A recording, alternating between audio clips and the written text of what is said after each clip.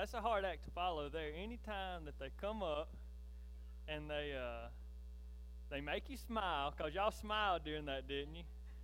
And they make you want to tap your feet because y'all tapped your feet, didn't you? Man, somebody comes up and makes you smile and tap your feet, and then you got to come after that as the preacher. Y'all don't smile much when I get up here. I'm gonna be honest, and I don't know if you ever tap your feet, uh, but thank y'all so much for that this morning. Genesis chapter 1. If you would join me there, you don't have too far to go to find it, the first book of the Bible. We are beginning a new series this morning. We're going to work our way through the book of Genesis, not all at one time. If you're familiar with the book of Genesis, you know it's a bit of a lengthy book, so we will take it by portions. We will be in Genesis for a little while, and then we'll take a break, and we'll come back, but we will eventually work our way through Genesis. But as we look at this book, the name of the book itself, Genesis, means beginning or origin. And that's really what we're going to see specifically today, but not only today but today we'll see the origin of all things. Outside of God himself, the beginning of all things, where they began, how they came into existence. We'll see that today. But not only today when we're in chapter 1, we're going to see the origin of covenants. We're going to see the origin of God's promise to people. We're going to see the origin of the people that God is choosing to reveal himself to the rest of the world. And in a day and time when everything is debated, in a day and time when questions like, how did we get here? What is our purpose?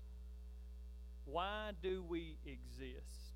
Who is in control? When questions like that abound everywhere, I thought it'd be a good time for us to step back and look at the book of Genesis together. So, 3 or 4 things that I want you to see this morning.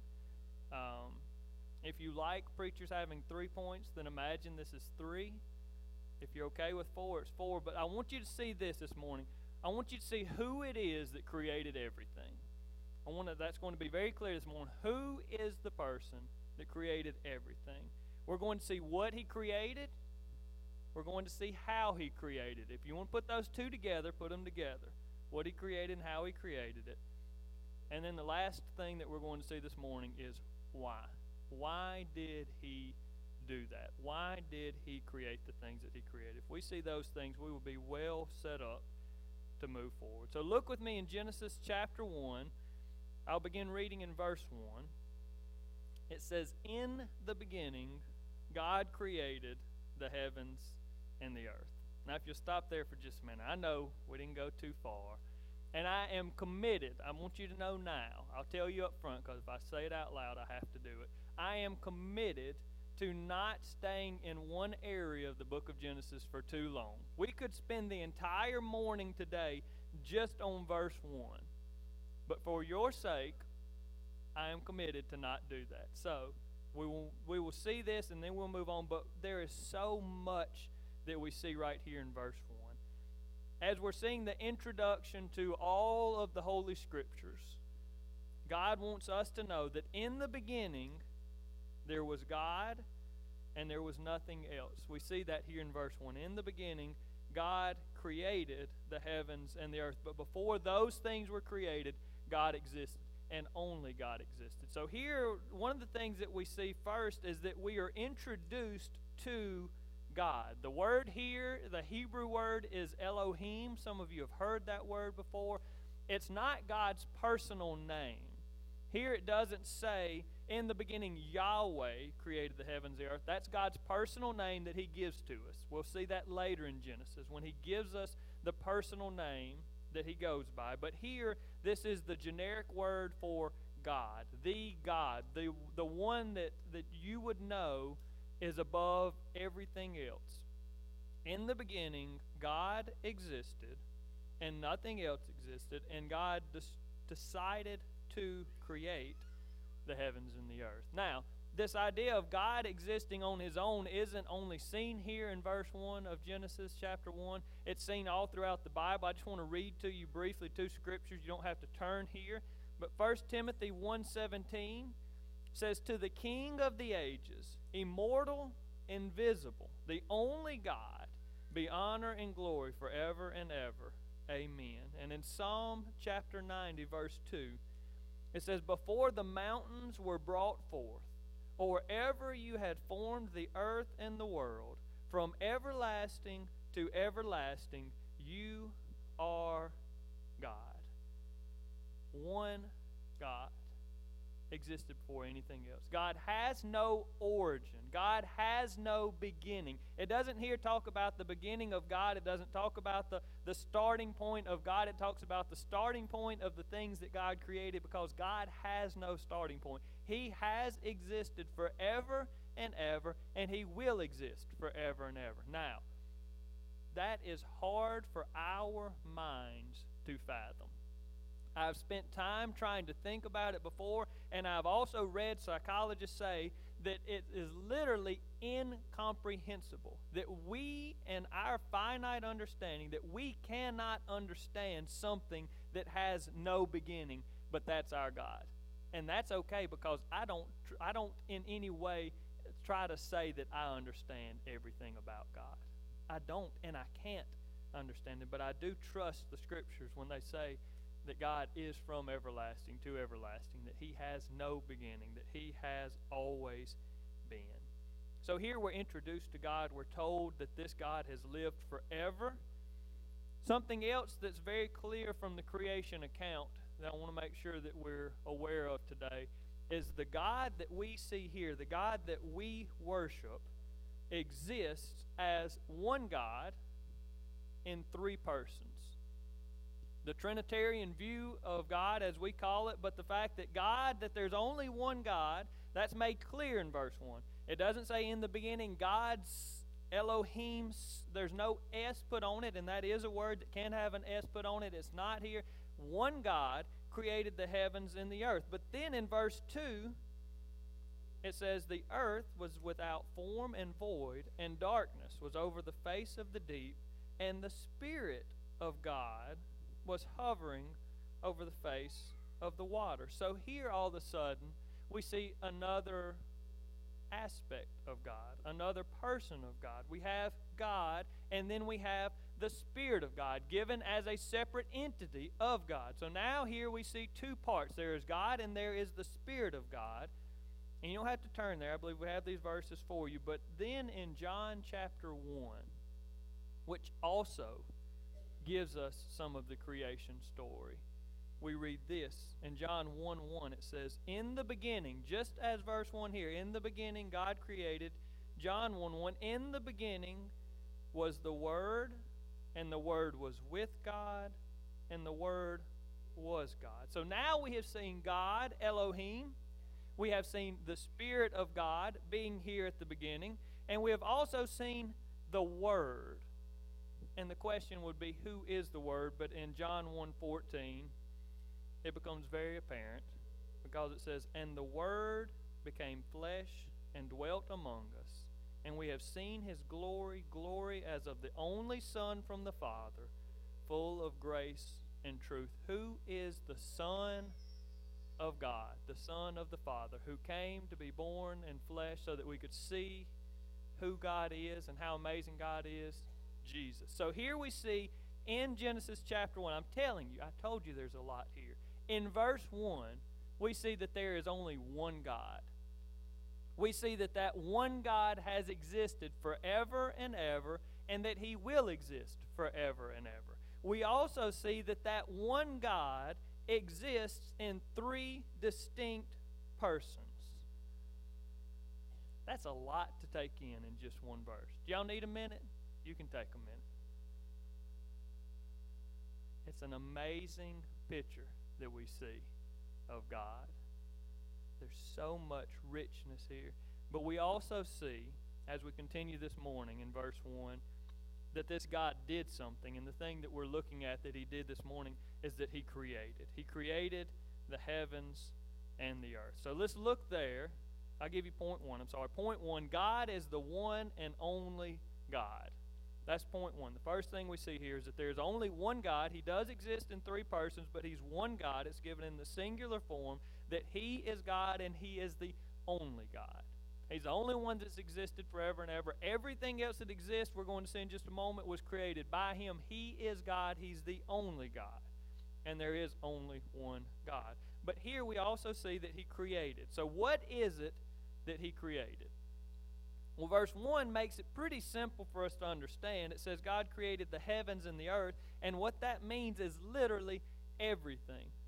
All of the things that we see, all of the things that are above us that we can see, all of the things that are outside of our realm of understanding that we cannot see, all of it was created by God. But I do want us to see here from the text, more specifically, some of the things that he created. So if you have your Bibles, make sure you're with me because we don't have all these scriptures on the screen because I'm going to try and move quickly here. But as we go through chapter 1, I'll reference some and I'll read some. But verse 1 tells us everything, the heavens and the earth. Verse 3 says, and God said, let there be light, and there was light. So God also created the light. In Proverbs chapter 8, where we're not going to turn, we see that God created the waters that we see here in verse 2 that the Spirit is hovering above. Then in verse 6, we're told that God separated. He created a separation so that we would have the waters below and the waters above, or the waters of the sky and the waters of the earth. That's in verse 6.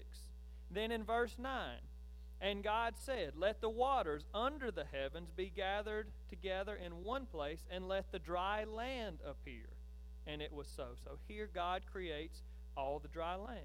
And in verse 11, and God said, let the earth sprout vegetation, plants yielding seed, and fruit trees bearing fruit, in which is their seed, each according to its kind on the earth. And it was so. So now God has created the heavens and the earth. He's created the light and the water and the separation of the waters and the dry land. And now he's created all of the plants.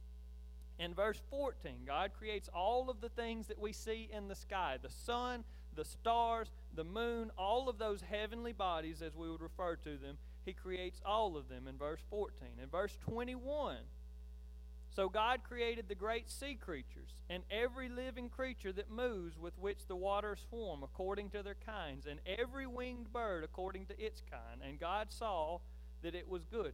All of the things that swim in the water, all of the things that fly in the sky, God created them. In verse 24, it says that God created all the other animals, the ones that live on the land. He created all of those.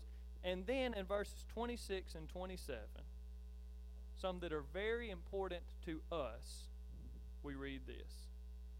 Then God said, let us make man in our image, that plurality of God, after our likeness, and let them have dominion over the fish of the sea, and over the birds of the heavens, and over the livestock, and over all the earth, and over every creeping thing that creeps on the earth.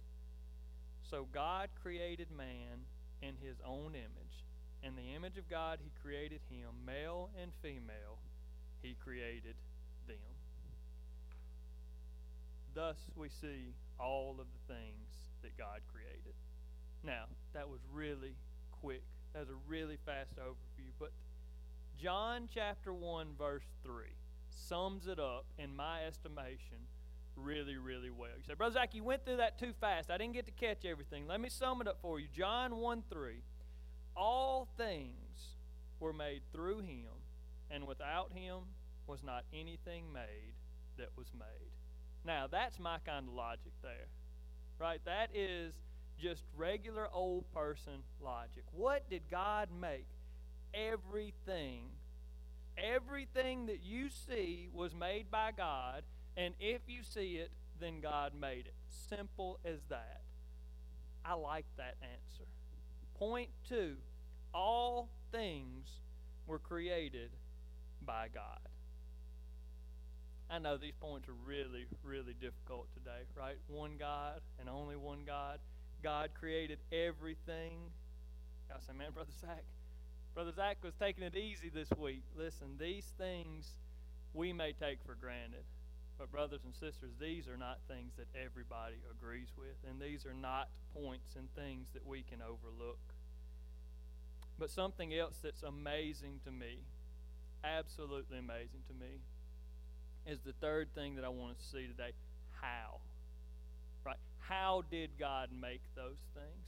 How do you make light when there is no light? How do you make dry land and water when there are no molecules? How do you make an earth that you have just formed all of a sudden bring forth life from it in plants and animal form? How do you do that? Fascinating question. I'm just going to read a few of the verses here in Genesis chapter 1 because I'll tell you that these give us a picture, and everything else is created the same way. Verse 3 again, and God said, "Let there be light," and there was light. Verse 11, and God said, "Let the earth sprout vegetation, plants yielding seed, and fruit trees bearing fruit, in which is their seed, each according to its kind on the earth." And it was so. Verse 24, and God said, "Let the earth bring forth living creatures according to their kinds, livestock and creeping things, and beasts of the earth according to their kinds." And it was so. How did God create all of the things that He created? He simply spoke them into existence. Absolutely fascinating for me to stop and try to comprehend. How did God make light? He just said it, and it happened. How did He make an earth? How did He make water? How did He make plants? How did He make these things? He said, "Let it be," and it happened. It says, and God said, and then it says what He said, and it says, and it was so. When our God says it, it happens. He has that sort of authority. He has that sort of ability. He has that sort of power that He can do anything that He wants to simply by saying it. This doctrine that we see here is called creation ex nihilo. Creation from nothing. Or creation out of nothing. That's how God created everything. Now, why is that important? Why did I give that to you today? I'm not just trying to give you Latin phrases that you can try to memorize to sound important.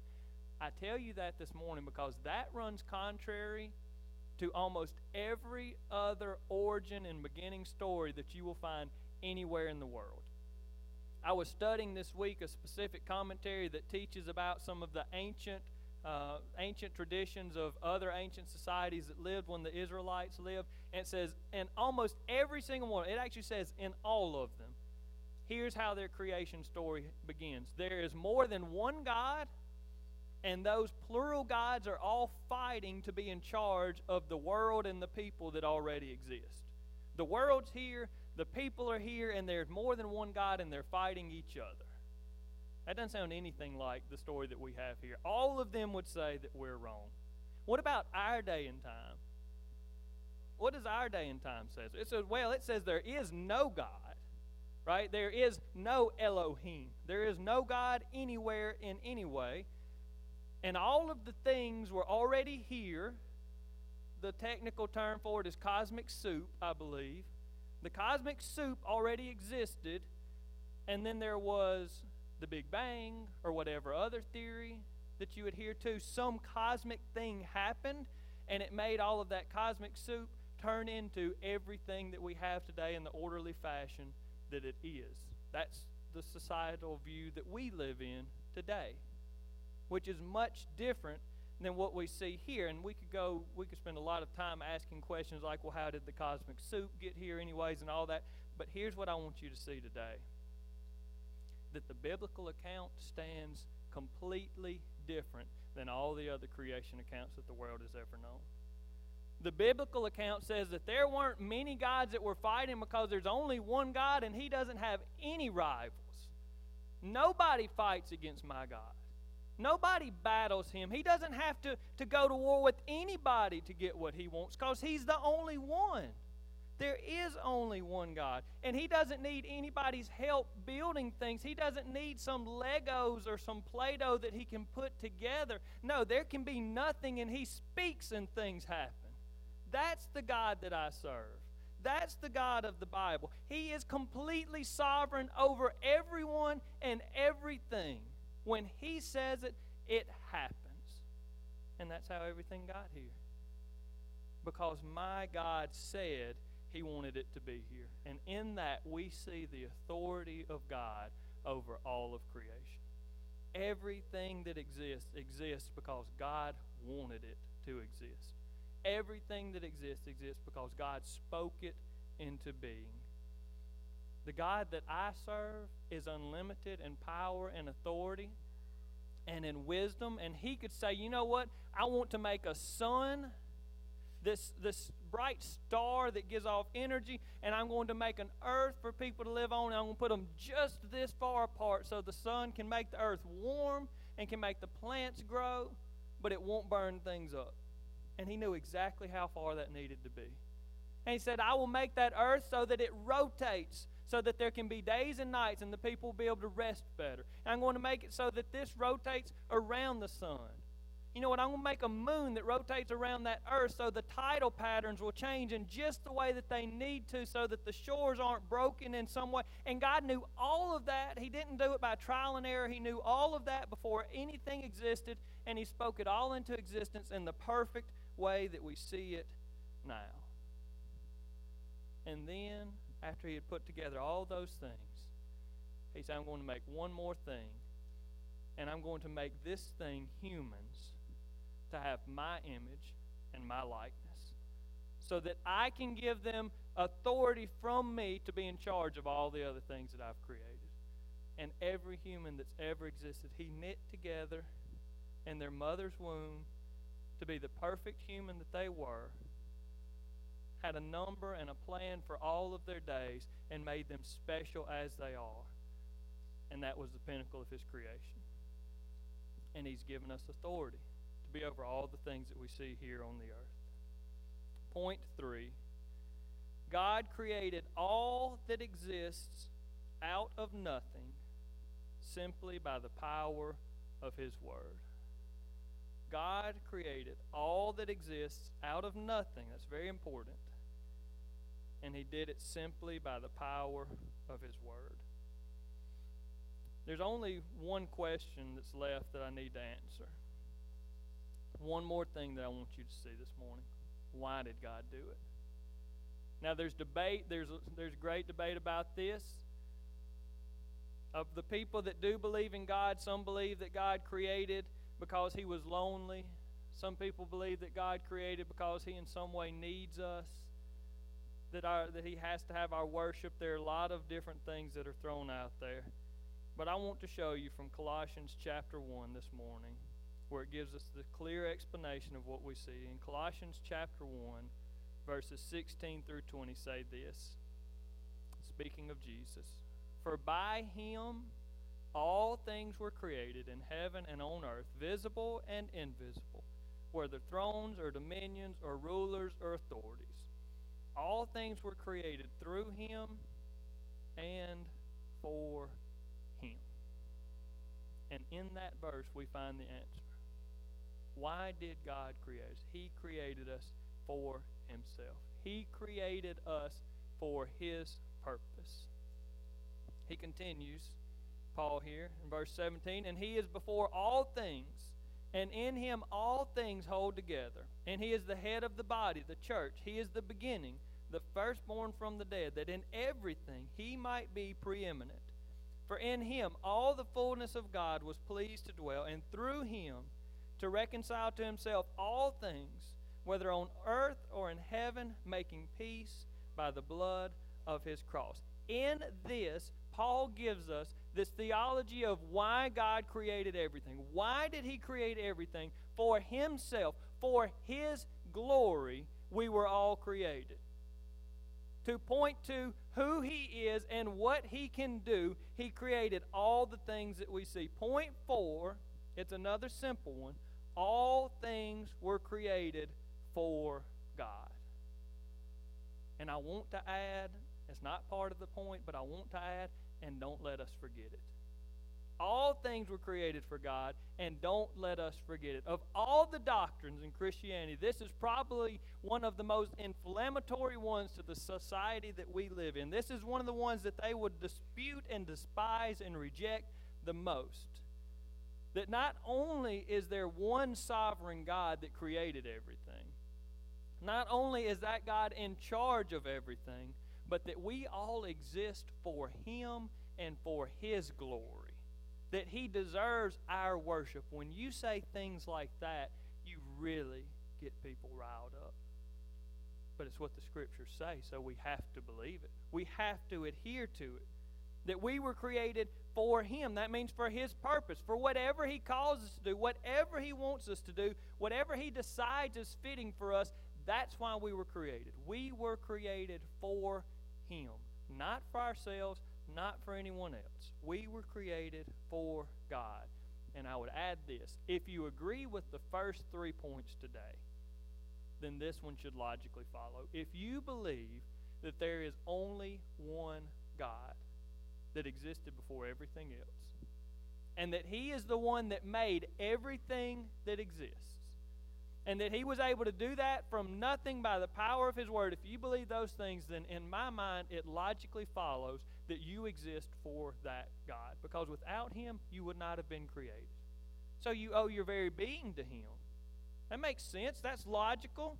Without Him, I wouldn't even exist. So I owe my life to Him. This God is the authoritative and the only wise God. He knows why you were created. He knows the plan for your life. So why wouldn't we follow that plan? Why wouldn't we give our life to Him? Why wouldn't we follow His purpose? If He's the one that knows why I was created, then why wouldn't I listen to Him when I'm trying to decide why I'm here?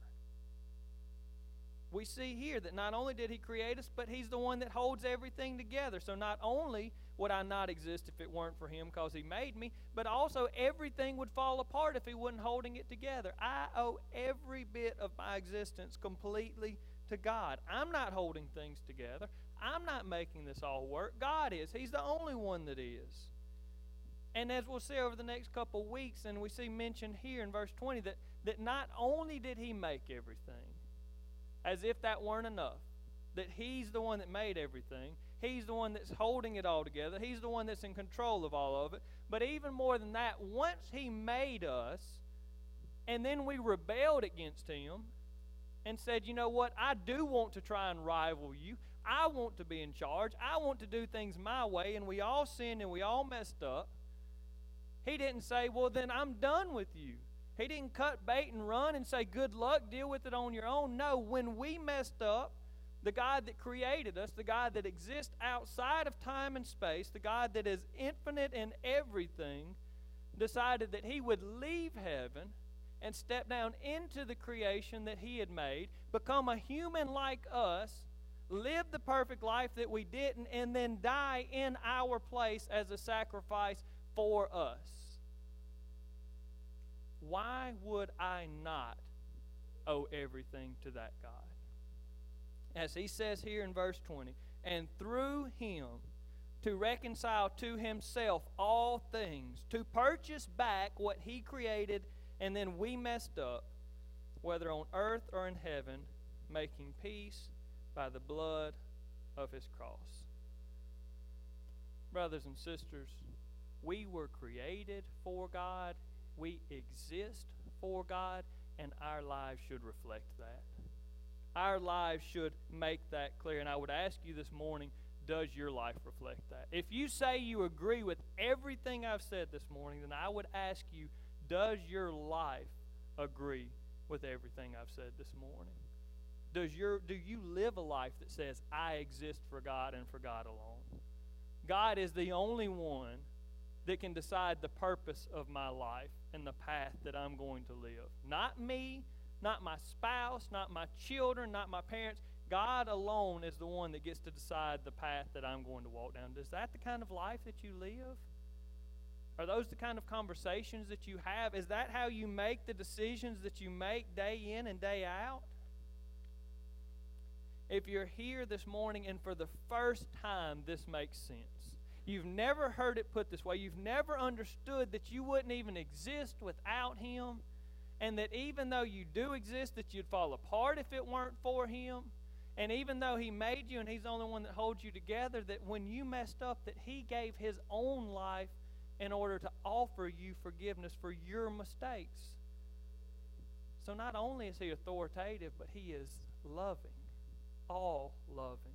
He cares for you. He said, I would rather die than you have to be separated from me. I would rather suffer and go through terrible pain than you to have to pay for the punishment that you deserve. Brothers and sisters, God not only is in charge of you and should be in charge of you, but God loves you, and He wants a relationship with you. And if you've never understood that before today, but now you do and you wonder, what do I do now? Then I would ask you in just a moment to come and talk to me. And let me show you what the Bible says about taking a step of faith, of declaring that God is going to be the God of your life, about declaring your allegiance to Him, about giving your life over to Him. Let me show you how the Bible explains that to us. If you have questions, I would love to be able to answer those. But I also would say this morning, if you're here and you're a Christian, then you have to answer the question that I've already asked. If you believe all these things, does your life reflect it? Or do you say, I know that God's the only God, but sometimes you act like you're a rival of God, and that you should be the one making the decisions, that you know what's right in certain circumstances, that you pick and choose the teachings from His Word that He gave us, the ones that you like and the ones that you don't?